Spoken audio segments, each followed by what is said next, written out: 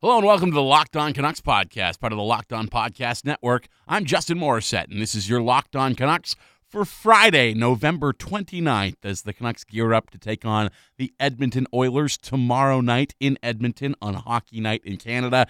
And the city of Vancouver continues to ruminate on what was emotional, certainly, 8-6 loss at the hands of the Pittsburgh Penguins on Wednesday night. Now, I broke that game down for you in full, mostly, I think, yesterday on the show. But I do have some quick notes to amend some things that we talked about yesterday. First of all, I spent a chunk of time asking why Jacob Markstrom did not play this game, and using that as just another example of why Travis Green simply doesn't understand how to put together a lineup that can get a victory out of the current roster that he has. Have to apologize to Travis Green on that one. Have to apologize to you, the listener, as well, because you might have been shouting at the car stereo or wherever you happen to listen to the podcast that he didn't play because he was sick, and I did not know that. Somehow, despite the fact that I watched the game and then listened to a fair chunk of the radio broadcast as it replayed on my way to the studio to record the podcast after I was done watching the game, I somehow never heard once the fact that Jacob Markstrom was sick and out of the game as a result, that was a scheduled Jacob Markstrom start, and that he, like two other goalies on the NHL schedule on Wednesday, somehow all came down with illnesses, and I should say Thatcher Demko was not alone in being unable to be pulled from a game that he might have liked to be pulled from. The same fate fell on Jonathan Bernier in Detroit that same night. So there you go. Jacob Markstrom fell ill, could not play, was not feeling up to the challenge.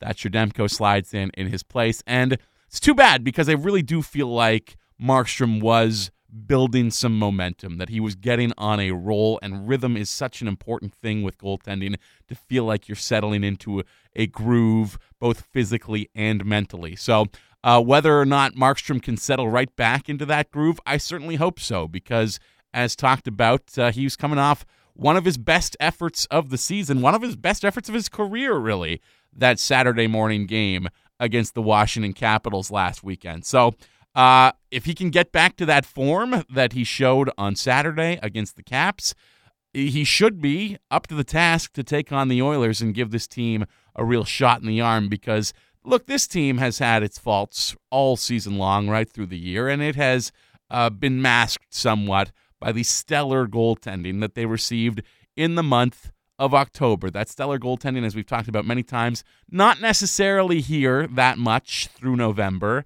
Obviously, there have been some problems with the defense as well. The Edler-Myers pairing in particular has kind of fallen off, and Tyler Myers in particular kind of harped on his mistakes in yesterday's podcast, as he was a contributor to the way that game got away from the team on Wednesday night. But overall, it would be nice if, even with these defensive lapses, because I don't know that we're entirely going to be able to count on that top pairing, or even just those two guys on separate pairings, Alex Edler and Tyler Myers, being able to look the way that they looked in the opening month of the schedule. Maybe that's because the opening month of the schedule was relatively soft in terms of the opponents that it threw Vancouver's way, but also because these are veteran players, Alex Edler in particular, who played a lot, who have played an awful lot, certainly here in November, and the more their ice time goes up, their play doesn't necessarily deserve it. And I don't want to come on this show today and tell you something that you've heard me talk about maybe 100 times already early in this season that we are a quarter of the way through. The fact that Alex Edler's ice time is out of control. But it's a talking point, Media has to harp on this. I know that the fans certainly are. I was producing the afternoon show on Sportsnet 650 yesterday, and I will be today as well, with Sadiar Shah and Bick Nazar. And we got a ton of calls from people who, did not go to the air, but just wanted to call in and respond to the conversation that Sat and Bick were having. And that was about defensemen, and defensemen not necessarily making the right plays at key times, and somebody called in to say Alex Edler is playing far too much. And I was like, man, I hear you. You are preaching to the choir on this one.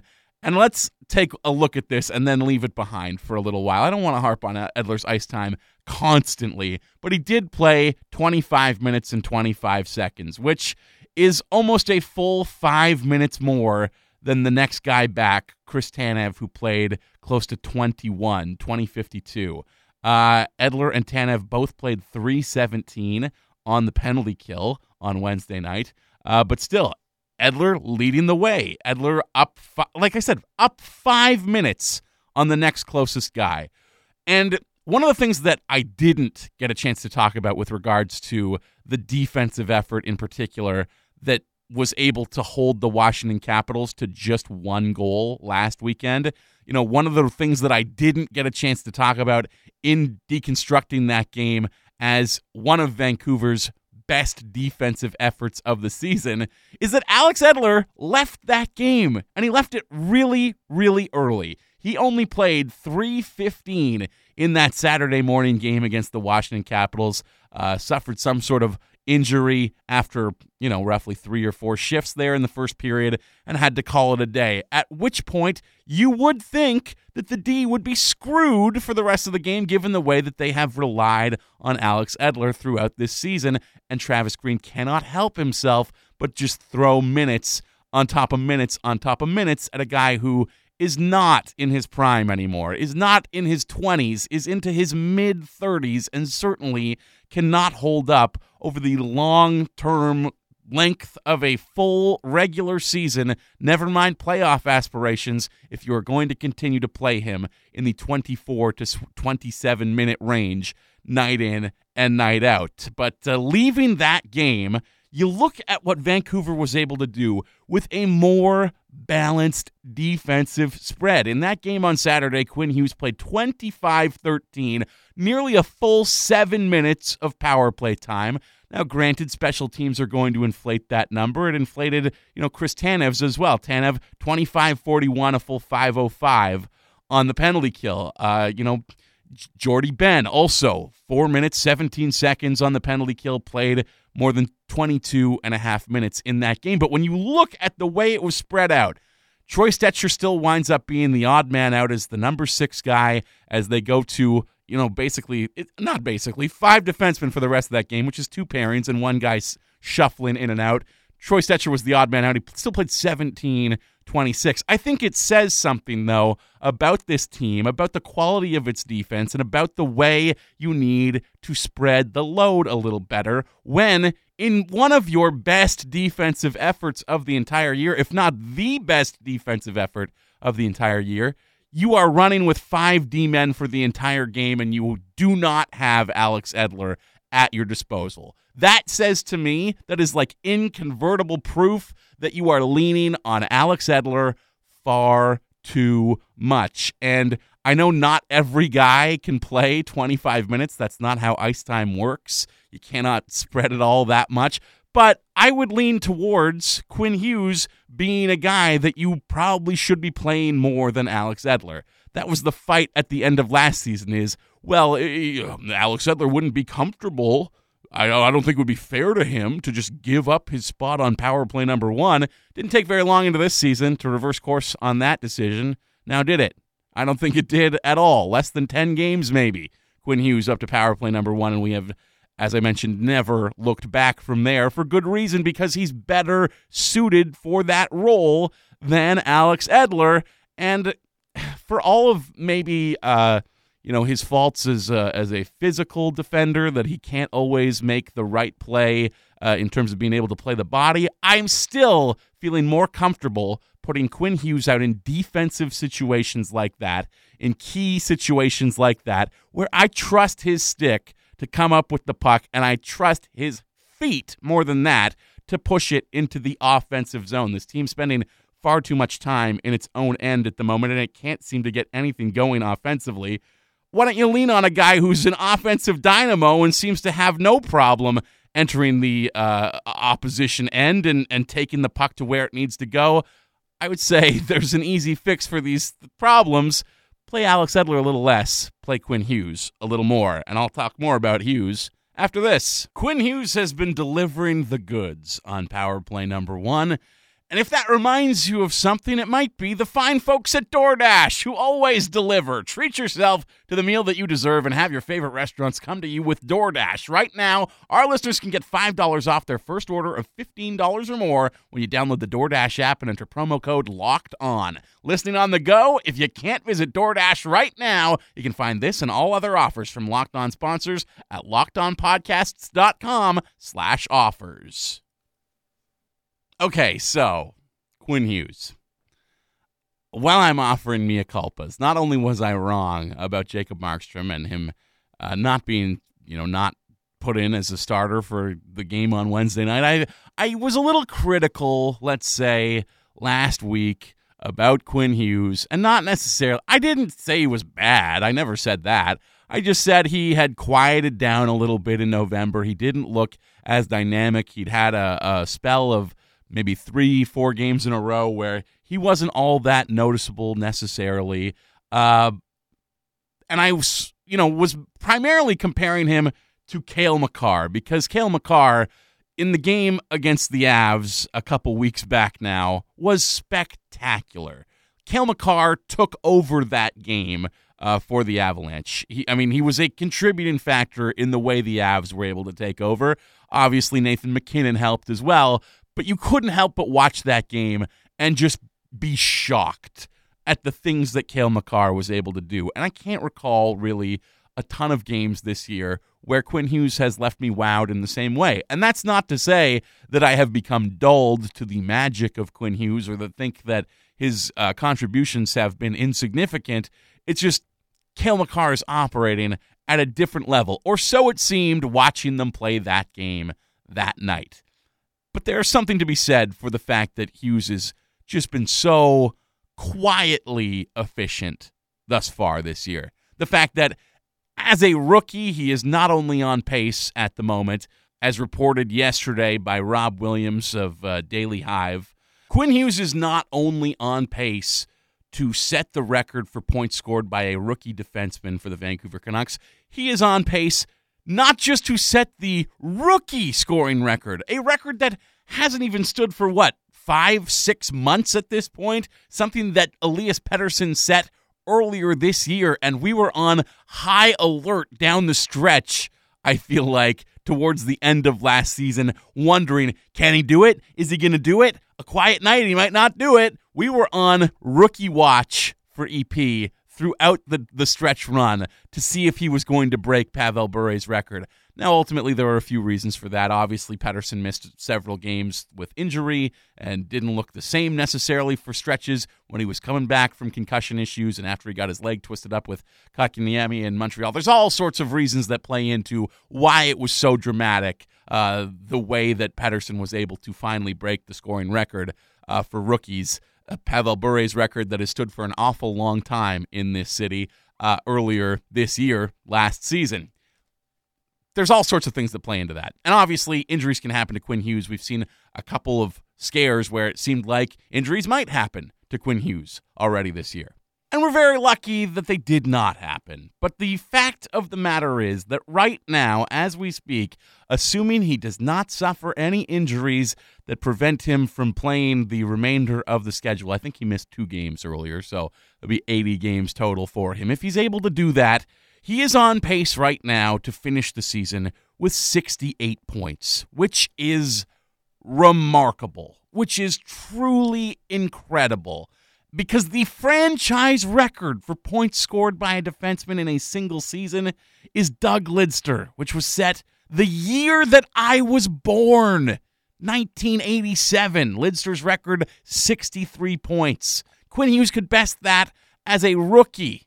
He's already on pace to best the record set, as I said, for rookie scoring, which was set by Dale Talon. Talon's total was 42 points, but just, incredible. Cale Makar has 25 points in 24 games, and that's amazing. That's, he looks amazing. He is a sight to see. He is a genuine reason among a number, as I mentioned, why the Colorado Avalanche have become a must-watch team in the NHL. But Quinn Hughes right now, 25 games played, 21 points in them. For a guy who's a year younger and doesn't have that extra year of university polish on him that Cale Makar was able to accrue, I'd say I maybe was overstepping a little bit by being critical of Quinn Hughes the way I was, which is a couple weeks ago now. You probably don't even remember that I said that, but I do. I remember that I said that, and looking at his point totals and what he's currently projected to do, I feel like maybe I shouldn't have said anything critical about Quinn Hughes, really at any point, because I feel like he even prefaced it at the time, which was to say he's a rookie. What do we expect? He can't be lighting it up every single night. But apparently he can if he's on pace for 68 points, nearly 70 points as a defenseman, as a rookie.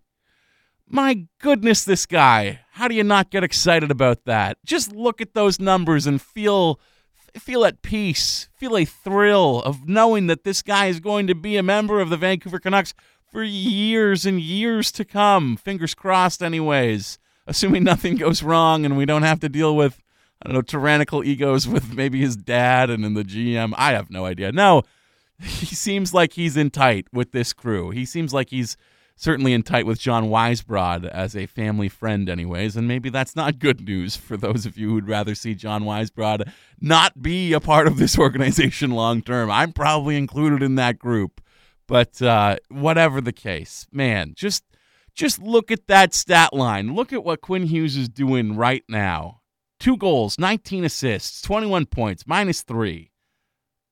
13 power play points. Look at where he is in the overall league standings right now. He is just 20 years old. He turned 20 last month. He's barely 20. And he's tied for 5th for defenseman scoring in the league this season, tied with Brent Burns. 3 points behind Roman Josi. Not that far. I mean, yes, he is pretty far behind John Carlson, 15 points. But still, when Carlson is having a miracle season, you look at what Quinn Hughes is doing at his age when he is just beginning, and you cannot help but feel that things are going to go well for this team in the future, even if they did not go well on Wednesday night. And of course, it seems fitting, given that this has been the slogan, the sales pitch, the tagline, whatever you want to call it, for the 50th anniversary season, that as we speak of a bright future, so too we must look back at a colorful past, and not the kind of colorful, perhaps, that the Canucks were thinking when they came up with that slogan. Because you may have noticed over the course of the last week, really something that's spiraled right from the moment Don Cherry was fired, I guess. You may have noticed that hockey is going through a bit of a cultural reckoning at the moment. Safe to say we can call it that. And I don't mean to make light of this at all. Akim Aliu, I think that's how you say it. Aliu, not sure. Either way, as allegations against Mike Babcock were snowballing in Toronto, Akim Aliu decided to join the fray and take aim at a Babcock disciple, somebody who, trained as one of his assistants, worked within the same system. Bill Peters in Calgary. You've heard the story. You know all about it. Akim Aliu alleging that awful racial slurs were thrown at his direction as a rookie in the AHL, and when he spoke out about it, when he did not take kindly to that, his relationship with Bill Peters as a coach soured, despite the fact that he was off to a hot start to his campaign in terms of offensive production. Peters decided to send him down to the ECHL simply because he didn't like him, based on the fact that Aliu didn't take kindly to the fact that he had the N-word thrown at him. Peters has been suspended by the Flames. You're all aware of this story at this point. I don't want to explain it in depth, but where this ties into the Canucks is that Akim Aliu is not the only player banging the drum in terms of trying to have old stories told about coaches who treated their players less than well, shall we say. Daniel Carcillo, who I have an enormous amount of respect for, given the way that he... And Steve Downey is the same, to be perfectly honest with you. These guys who played the game like scumbags, basically, have become the most noble, the most honorable guys off the ice in terms of self-reflection on their careers, self-reflection on the institutions that trained them to do the things that they did, the regret that they feel for the pain they brought to other guys' lives with hits that they threw, so on, etc. Daniel Carcillo has become a big-time voice in treating concussions and trying to save guys who have been pushed over the brink. Because, look, we've seen it a ton. And I know the NHL wants you to forget about it, but earlier this decade, there were a rash of suicides related to hockey. There simply were. You know, Derek Bugard, Rick Rippon here in Vancouver, Wade Belak, ton of guys who just couldn't do it anymore, decided to end their lives because of the pain that hockey brought into them. And, you know, the fact that Carcillo was being somebody who was advocating for brain care and, concussion advocacy, that alone is spectacular. But he's also joined the fray as someone who wants to bang the drum and out abusive coaches over things that they have done in the past that they have never faced any sort of consequence for. And Carcillo happy to tell stories about his own experiences with coaches in the past. He's done that before. Right now, he's saying on Twitter he's got open DMs and he's willing to hear from anybody. Anybody who wants to tell a story about what a coach did to them, you can reach out. Daniel Carcillo will hear your story and he will try to take action if that's what you want to do. He tweeted yesterday that one of the names that keeps coming up again and again and again, people reaching out to him privately via DM, via text, via phone call, a name that he keeps hearing as someone with a checkered past that is going to come back to haunt them, is a name that is very familiar here in Vancouver, and that's Marc Crawford. And that is not necessarily the most surprising revelation if you paid attention to his years here in Vancouver, to his entire NHL career, really. Marc Crawford, a guy who loved to scream at his players, loved to get right in their face in that John Tortorella mold and just, degrade guys, just yell and scream and who knows what. We didn't get to listen to it. We could certainly see it happen on the bench, but we didn't know what was being said. And the NHL would probably rather that we don't know, but there are certain players who would rather that we did. And a transcript, and this is from last year. This is an appearance on the Spit and Chicklets podcast from last year, something that was transcribed by Omar Canuck.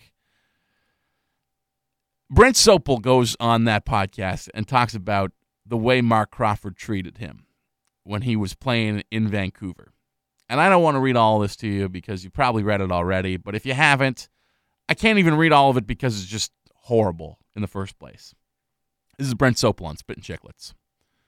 I think it was my third or fourth training camp. I'm in Ottawa. We'd played an exhibition game. Marc Crawford is our coach at this time. He pulls me in, and he says, "Soaps, we're sending you down.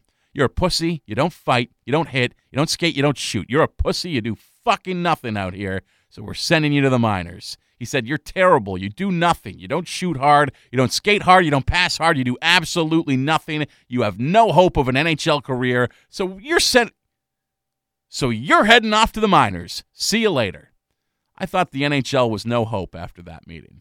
Crow and I had a love-hate relationship. We had more fuck you matches on the bench and in the dressing room than I've ever heard. He came after me all the time. He kicked me. He choked me. He grabbed me by the back of my jersey and pulled me back. He attacked guys personally. He came up one year after the season. He's like, "Soaps, you need to work hard. You need to gain 15 to 20 pounds. So I left there, went home, hit the diet, hit the weights, put on 20 pounds of muscle. I came back here, and he's yelling at the bench, "What are you, fucking Hercules now? Are you turning green? Are you the Hulk?" Just screaming at me. He suspended me for, I think it was 6 weeks. He wouldn't let me play, only in practice. He bag skated me, and I'd have to step on a scale every single day to see what my weight loss was before he'd let me play. For whatever reason, he just kept putting me out there. I probably played close to 500 games in my career for him, so as much as I hated him, for whatever reason, there was something he liked about me. Well, look at that. I guess I did read the whole thing. And I know what the argument is going to be, that's like the movie Whiplash, that the ends justify the means, that you can be intolerable to one of your pupils because that's how you feel you're going to get the best out of them. That's always going to be the defense anytime any coach is in an incident like this that does not involve racial slurs, that does not cross the line to that extent. That's always going to be the excuse. Well, I was saying those things to him to get a rise out of him because I thought that's what he needed to hear to become the man that he ultimately did become. And maybe there is some truth to that, but also that's really bad, man. That's really, really bad. That's really bad. Kicking, choking. You cannot get physical with someone like that. I don't care what the stakes are. I know that everybody wants to win the cup and we're supposed to look past anything that happens if it's all for the benefit of winning. But people's mental health, people's physical health, people's stability from a mental aspect, that has to win out over Mark Crawford's desire to win one extra game so he doesn't get fired at the end of the season, whatever the case might be. And I actually explicitly do remember the season that Sopel is talking about where he went out and got strong because he was too weak along the boards, I guess. I don't know. And he did come back, and he was a bit slower, but he did exactly what was asked of him, put on that muscle, and then he wasn't allowed to play. He had to get back to the way he was before. At the time, that story was presented through the media like a joke, like a laugh line. Like, isn't it funny that he went out and he put on all this muscle and he came back and look at him now. He can barely fit his old gear or whatever. That was a laugher in the press at the time. Doesn't seem like a laugher now when you hear it in that context. So I guess we will see if there are more stories coming about Mark Crawford, but if that's just one man's experience, if that's just what Brent Sopel brought up on a podcast last year, as this worm turns and the NHL kind of has to face up to its cultural issues over the last several decades, would not be surprised in the slightest if we hear plenty more stories about Mark Crawford, and given the way his career went, I would imagine a ton of them took place right here in Vancouver. Anyway, that's our show for the day. Sorry to end on such a dour note, kind of a downer, and my apologies for that, but that's just the way she goes sometimes. If you enjoyed the program, feel free to rate and review it wherever you get it, whatever podcast app you use. It always helps the program, gives us a boost in the iTunes or Apple Podcasts algorithms, helps people find the show. And it's nice for me to read the reviews as well. So if you want to leave me a rating and a review, I always appreciate that. Otherwise, I will be back tomorrow morning to tee up tomorrow's action against the Edmonton Oilers, a game that might break my prediction streak where I am 0 for 11 thus far on the 12 games that I was asked to predict right here on this very podcast. We will find out for ourselves tomorrow. I'm looking forward to it. Hope you are too. In the meantime, I have been and will continue to be Justin Morissette, and you've been locked in on Locked On Canucks, part of the Locked On Podcast Network.